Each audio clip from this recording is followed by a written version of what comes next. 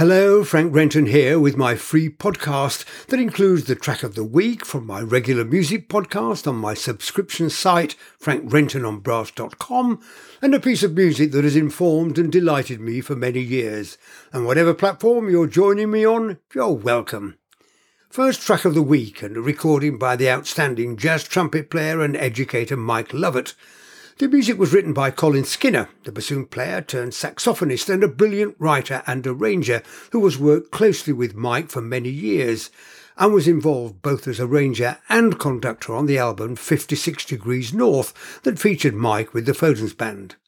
Most of the pieces are arrangements of popular music and jazz classics, but Colin had the opportunity to write an original piece for the album and decided to write a piece that, whilst it makes virtuosic demands on the soloist, is much more traditional in style and content. So, track of the week here at frankrentononbrass.com, Mike Lovett with the Foden's band conducted by Michael Fowles plays the Rhapsody for Trumpet and Brass Band by Colin Skinner.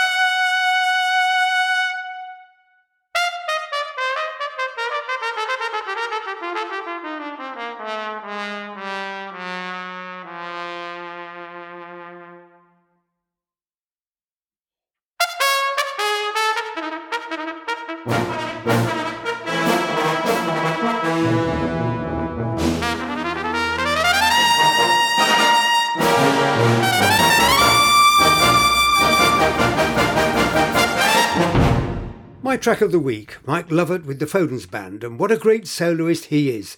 And I'll be back in a few minutes with the second part of this free podcast, a piece of music that has been an important part of my musical life. Frank Renton on Brass is the place that Frank shares his love of music with experts, players, aficionados, but perhaps most of all, people who don't know much about brass but just love the sound they make.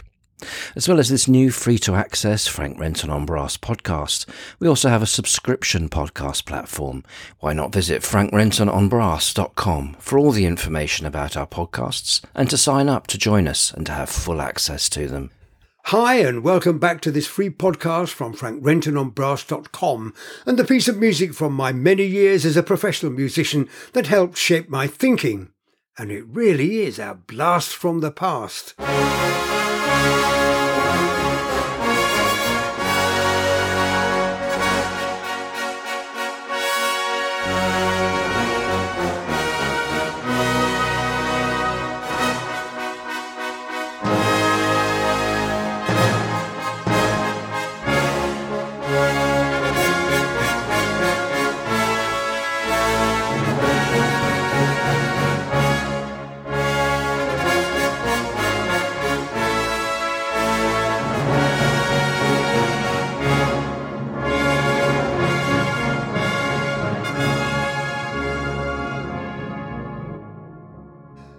The first big statement from Lay Preludes by Franz Liszt in its arrangement for brass band by William Rimmer.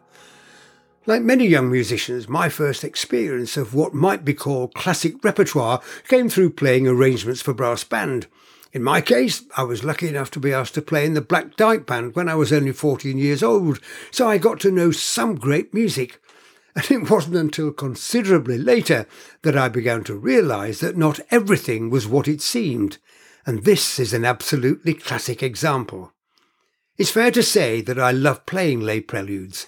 The big rolling sound suited Dyke perfectly, and when we played mass bands concerts with the likes of Brickhouse, Fairy, Foden's or CWS Manchester, then the sound was simply awesome. And the energetic climax in the middle of the work was thrilling.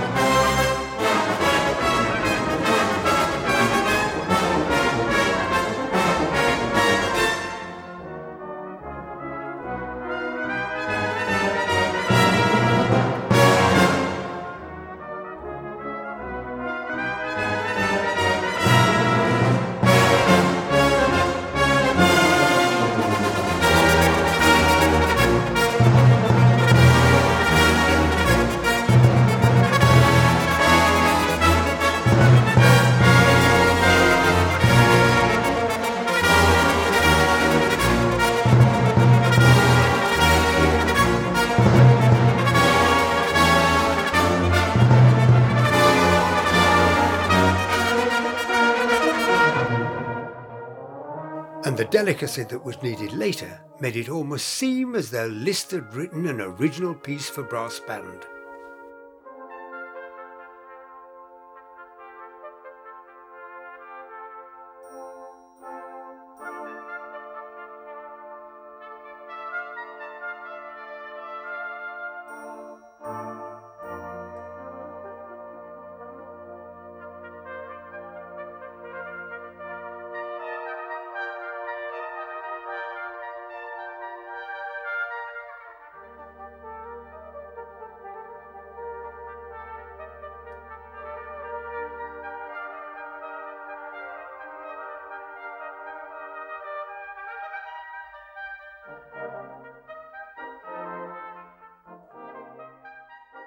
Then disaster struck and I had my youthful eyes open to the truth.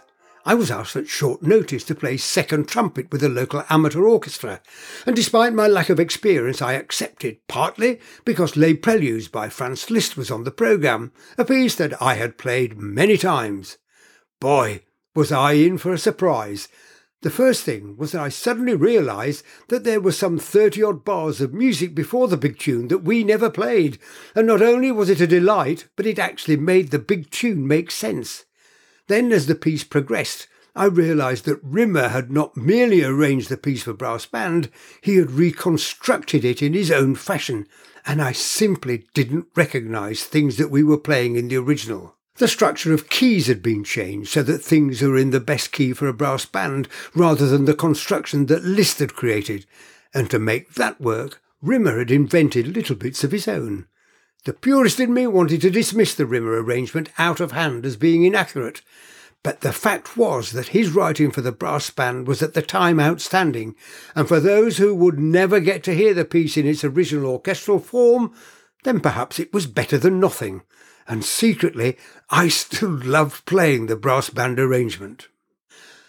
Then in 2001, Bram Gay made a new transcription of the piece for the British Open and gave a true replication of Liszt's intentions, only for brass band, following accurately the original scheme of things. And I hated it. It was very difficult to play and in reality was much less satisfying than the original orchestral piece. Fans don't play Les Preludes much anymore. The Bram Gay transcription is so difficult that it takes a lot of rehearsal to get it right, and bands don't have that much time to spare. And the Rimmer arrangement, complete with all the added extras from the mind of the arranger, has been discredited. It has fallen into the realm of yellow music. That's music that has been lying around in the band library for too long, and that in my mind is a pity. The Rimmer arrangement is not accurate enough for the purists, but it's a fantastic workout for the band, and great fun if you don't know the original orchestral version or have never heard of it. And I can remember the audience reaction in the 1950s when brass bands still played to full houses all the time, and the people knew a good band when they heard one. And what's more, they didn't care that we were playing a rather adulterated version of the original. It was just a fabulous brass band piece in its own right. And you know, I still love it.